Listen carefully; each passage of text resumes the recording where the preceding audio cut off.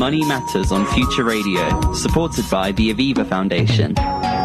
It's 26 minutes now to midday, 1 o'clock here on Future Radio, and this is the Money Matters Show, our fortnightly segment that explores issues surrounding financial security. This week we're joined by Aviva's Laura Stewart-Smith, who specialises in workplace savings and retirement information. So good afternoon, Laura, and welcome. Good afternoon. Thanks so much for having me. You're very, very welcome. I'm really interested in what you've got to say. I'm of a certain age where that's of interest to me. So firstly, can you introduce yourself and the work you do for Aviva? Yeah, absolutely. So my role is to work with our workplace pensions clients, supporting individuals' engagement and making sure that we're really clear in all of our communications that we offer. So a really important part of individuals' wider retirement planning is likely to be their pension. So it's essential they fully understand what the kind of features of the pension they have are. No, really, really important. And as I say, you get to an age in your life where you realise how that important that is. Maybe when you're a bit younger, it seems a long way off. We've all had that thought. So also, I understand Aviva has recently launched research on how people have struggled during the pandemic. Can you share some of the insights? Yeah, absolutely. Yeah, you're right. We have just launched a report, Age of Ambiguity, we've called it. And it found that 39% of the employees that we surveyed said that their financial situation was affecting their mental health, ultimately leading to an impact on their individual well-being and how they felt about going to work. I think when we talk about well-being, it's comes in three different elements. So perhaps the mental well-being, the physical well-being, and importantly, the financial well-being. And it's a bit like a three-legged stool. If you don't maintain all legs of that stool, you might find that you fall over a little bit. Obviously, we're looking in quite a lot of detail at the financial aspect of well-being. And that's not necessarily about how much money you've got in your pocket in the right here and now, but it's about having a feeling of control and a feeling of certainty about your future. And that can be really challenging for people to find in the current climate. I think the COVID-19 experience has fundamentally changed the way in which we view money. Whether or not you were impacted by COVID, you're probably going to know somebody that was impacted by COVID from a financial aspect. And again, we know from the research that 24% of people felt that they made a poor decision when it came to debt over the last 18 months. And we know that for a large proportion of people, they've found that it's impacted their ability to save. Typically, unfortunately, those coming from perhaps the retail and hospitality sectors have been more impacted than others. But it's probably a tale of two extremes to a certain extent. We will see those that have been significantly impacted from a financial aspect, but there are also some who have been able to save more. So our inability to go out and spend money, there's only so much money people can spend online.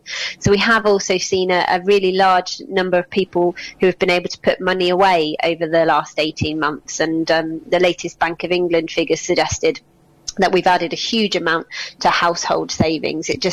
Your experience is going to depend on which camp you sat in over the last 18 months as to how you're feeling at the moment about your financial situation. I like your analogy of the three-legged stool, and financial security being an important part of that, because of course everyone will be able to understand that you can have the other elements of your life can be absolutely perfect, but if the financial side of it isn't, then that can be a great source of stress and anxiety and be really, really bad for in particular your mental health. Absolutely. So basically you're looking at that particular leg of the stool. And I guess also during the pandemic, not only have people had that worry, but also they've had perhaps loneliness and isolation as well, which would just add to it. So it's almost a perfect storm for some people, I imagine, and that's what you're finding. And if people are in that sort of difficult financial situation, I mean, one of the things that they need to do, of course, is to budget, to try and make sure it doesn't get any worse. And how do you budget? So I think when it comes to budgeting, organisation is key. It's never too early to start a budget. I've been doing one for a very long time, and I'm particularly attached to my spreadsheet. And it's interesting to look back over the number of years and see where the money I spend has fluctuated. I've become a bit of an Excel geek on it, which is interesting because I'm not on most things, but I think it's because it controls, how much money I've got to spend at the end of the month and thing. But organisation is really key. So whether that's just simply making sure that you don't go overdrawn on a monthly basis, or that you've got different accounts set up for different purposes. I know lots of people have a billing account and a separate account, but it's important to make sure you've got a really clear understanding of what money you've got coming in and what money you've got going out, and those two have got a balance to try and ensure that you can maintain that financial well-being. I know a lot of people will be looking to kind of put money away for a rainy day and things like that, and that's a great thing to have in place if you experience things like we've seen over the last 18 months, and budgeting can help people when it comes to that. I think one of the things that I would suggest when you are looking at budgeting is be realistic. In many ways we'd like to save a large amount of our earnings on a monthly basis, but we do have to live a little bit as well. And I think if we're not realistic when we're setting those budgets, we're probably setting ourselves up to fail. So that's something to think about. There's a huge number of budgeting apps and tools available to get you started. A good place to start is looking at your bank statements. Where are you spending your money? What outgoings have you got? And a bit of a shameless plug for Aviva, but we do also have a spreadsheet on our website that you can download. It's free, and you can just kind of get yourself started and tot in all of your different outgoings and incomings as well to get an overall view of what you're doing at the moment. Yeah, I mean, budgeting, you mentioned people having sort of an extra bank account, something I started in 1985 and it's still going. So basically I worked out what my monthly bills were going to be, and I worked out the average over the year per month. And just transferred that amount of money into a separate budget account every month and paid all of the bills out of that. And it had a little overdraft on it, so that if there was one particular month where I got a couple of really big bills, which were expected, then I could manage those without worrying, and then you'd make it up, over the rest of the year. That served me very well, served me really well for, decades. I mean, is that the sort of thing you're talking about? So it is. So you've kind of hit something else on the head there. Unexpected bills. Whether we like it or not, they're always going to be unexpected bills. And there's also things that we will pay for yearly as opposed to paying for monthly. So if you can kind of build in those sorts of things to your budget, that should help you be a little bit more organised. But people set up bank accounts for many different reasons. I know some people do it for savings purposes, some people do it, as you say, for billing purposes. It's whatever helps you feel like you've got control over your financial situation, and that's the most important thing to financial well-being, is giving people that sense of control. Yeah, so when you feel you're out of control, that's when it's really, really stressful. A little bit scary, yeah. A little bit scary. And as you say, also make sure that when you do your budgeting, that you make it realistic, or it's just not going to work. You'll still end up without enough money. So you've got to cut your cloth, as it were, haven't you? The other thing, of course, is, we talked just now about unexpected bills and increases in costs. But what about the other way around? What can you do if your income drops unexpectedly? Yeah, I suspect there's a number of your listeners on the call today that may well have experienced this over the last year or so. So we've seen pay freezes, furloughing, reduction in hours across the UK. 2020 has had an impact on a number of individuals' financial circumstances, which has left a significant number of people, I think it's more than a third of us Brits, who are worried about our finances and worried about what the future holds. I think the pandemic has probably shown for a number of people that the future isn't always possible to predict. So it reminds us of that importance of having some rainy day money, if you like, or being prepared for what we don't expect. And that's probably because we've seen people that, historically never had to perhaps budget or didn't have any concerns financially, have their world turned upside down a little bit with the pandemic and have had to rethink their finances. I think if individuals are in a situation where their income drops, it's kind of, don't make any rash decisions just because of a loss of an income. Doing something off a bit of a moment of panic isn't necessarily going to be the right thing to do.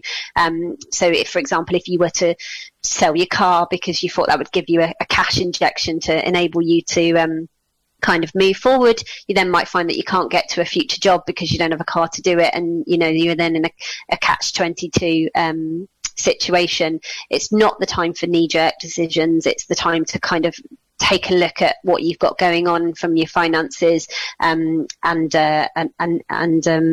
review your finances. So stepping aside from knee-jerk reactions, you do need to move quite quickly on your situation to make sure you get control of it. So as much as it might feel quite disheartening to kind of dig into the finances, now isn't the time to delay facing those facts.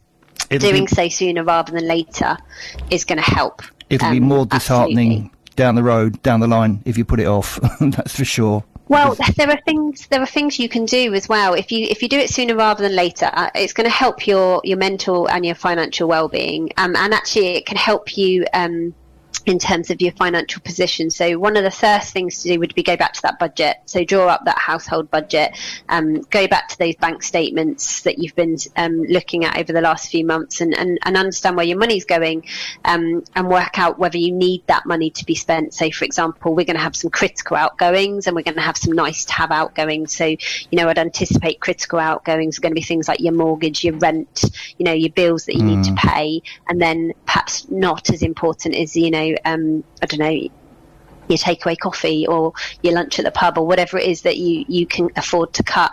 Once you've got that budget in place, you can try and formulate a plan to live within your means for the short term and avoid hopefully getting into any form of debt.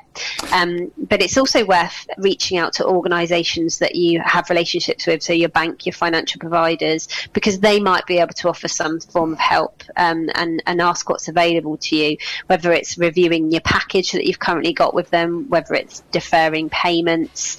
And some policies will have payment protection that kicks in the event that you lose your job. You don't know what's out there until you pick up the phone and speak to them. No, absolutely, and you make an important point there, don't you? That there are some regular outgoings that you just have to pay, things like your mortgage or your rent and utility bills, and the cost of eating, feeding your family, heating the house. Those sorts of things are the last things to cut. It's those discretionary things, like you might want to look at your TV subscription or something like that and reduce the number of packages you've got, or something like that, which you can change, but still have a roof over your head, be able to heat it and feed your family. So those are the sort of things to think about, aren't they? Well, but even with those outgoings, I mean, if there is real struggles, it's worth picking up the phone and having conversations with them. I think there's a real acknowledgement that over the last 18 months, that just because you're in this situation, it's not your fault. Loss of income is very often outside of an individual's control, and organisations want to work with you. They absolutely want to work with you. Great. Okay, we're going to come on in a minute, and we're going to talk about if people need to borrow, what they need to think about, and other advice. But we'll take a quick break, shall we? Money Matters on Future Radio, supported by the Aviva Foundation. And this is our fortnightly Money Matters show. It's our segment that explores issues surrounding financial security. And this week we're joined by Aviva's Laura Stewart-Smith. She specialises in workplace savings and retirement information. So hello again. Welcome back, Laura. And we're going to talk a little bit now about if people do get into financial difficulty. It's quite easy to look at borrowing. But what do people need to think about? Yeah, absolutely. So I think it all comes down to why you're borrowing the money and whether you can afford to borrow the money. So there's a few questions that you can ask yourself when you're making a decision around borrowing money. So what are you using the money for? Is it something that's going to add value or is essential, or is it more for an impulse buy? Do you have to borrow the money? Is there a way in which you can delay the purchase so that you could pay for it, or is there an alternative way to pay for it? If you do find that you need to borrow it, have you shopped around and looked at the different methods of borrowing the money to find the cheapest option? So, for example, you can get 0% interest on certain credit cards for certain periods of time, which might make the borrowing more affordable. However, if you are looking at that, can you afford the debt if you find yourself on a higher interest rate? So, can you afford repayment on your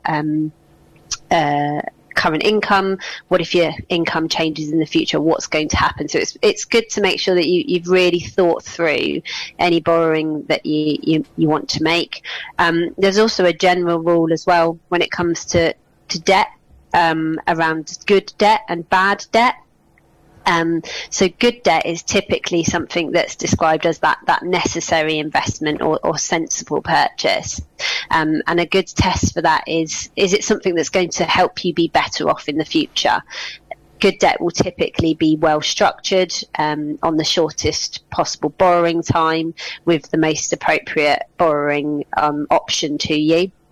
So this will typically be things like your mortgage. You know, very few people would be able to purchase a house without applying for a mortgage. It might be for a loan to improve the value of your property or to enable you to start a business, or perhaps even for a car that allows you to get to work, to earn an income, which will ultimately improve your financial situation. On the other side of the coin, when we look at bad debts are so the opposite. So it's going to be unlikely that it's well structured. It may not be affordable for you, unlikely to help you in the future. So it might be that you want a new smartphone, or you want something that's not really going to help you later on down the line, but it's something you really want to have for the right here and now. That would typically be classed as a bad debt. And it's about making sure that you think any decision through really, really carefully. Yeah, because as you say, something like investing in, say, a car, it may enable you to get to work and maybe get another job or get a better paid job.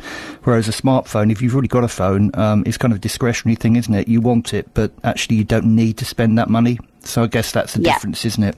And I think it's not choosing the top of the range Porsche. It's going for what your budget can stretch to, which may well be, you know, a Ford Focus or whatever it is. Yes, so it's exactly. Making sensible decisions. You know, I'm sure we'd all like to drive around in the top of a range Porsche, but the reality is our budgets are unlikely to stretch to that. Or don't buy a top-of-the-range Porsche either, which is so old to be affordable but actually unreliable as well, and is a money pit. I mean, there's lots of things to think about there. If people are struggling financially, let's just talk a little bit now about what they can do. So the top tips for what people can do. Yeah, so I think if people are finding that, you know, this has been ongoing for a little while and they're in a situation where they feel the debt is becoming a real problem for them, the most important thing, as I said earlier, is to remember you're not alone. If you haven't already engaged with your providers, the organisations that you have contracts and things with, then I would encourage you to do that. There is also completely free expert help out there. Whatever the level of debt they're in, there are organisations such as Step Change, Money Advice Service, and CAP who can help you. And I think there is a relatively new option that came into place from May of this year. For anyone who's really concerned about spiralling debts, it's called the Debt Respite Scheme, which is also called Breathing Space. It's come in across England and Wales. It's been something that a number of debt charities have campaigned for a really long time. And as the name would suggest, Breathing Space, it's about giving people the time to breathe and the ability to have some space when they're trying to get their finances in place, and it's the right to legal protections from creditors while they're trying to do that. There are two different types of breathing space. There's the standard one, and there's a mental health crisis.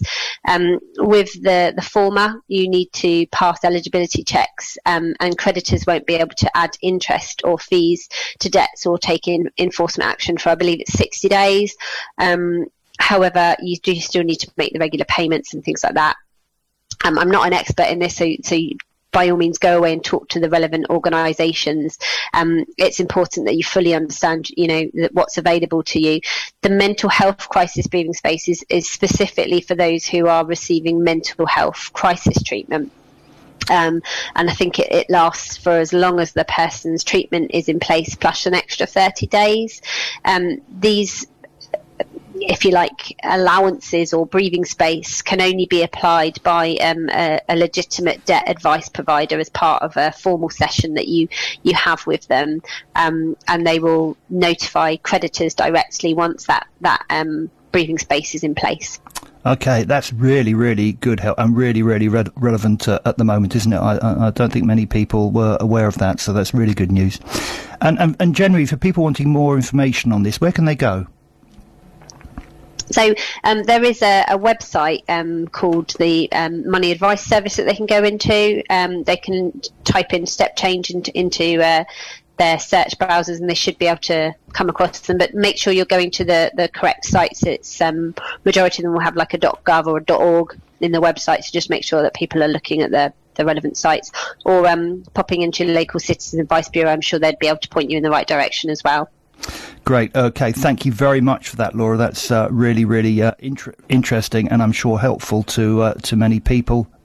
Is there a sort of an overall website with sort of overall advice and guidance on it that people can go to on all these issues? I don't know if there is, actually. There may well be. I'll have a look and I'll see if I can share something with you to let people know on a later show.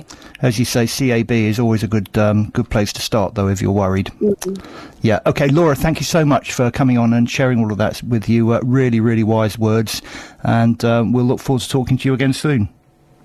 Lovely. Thanks very much for having me. Thank you, Laura. That was Laura Stewart-Smith, and she specialises in workplace savings and retirement information with Aviva. Money Matters on Future Radio, supported by the Aviva Foundation.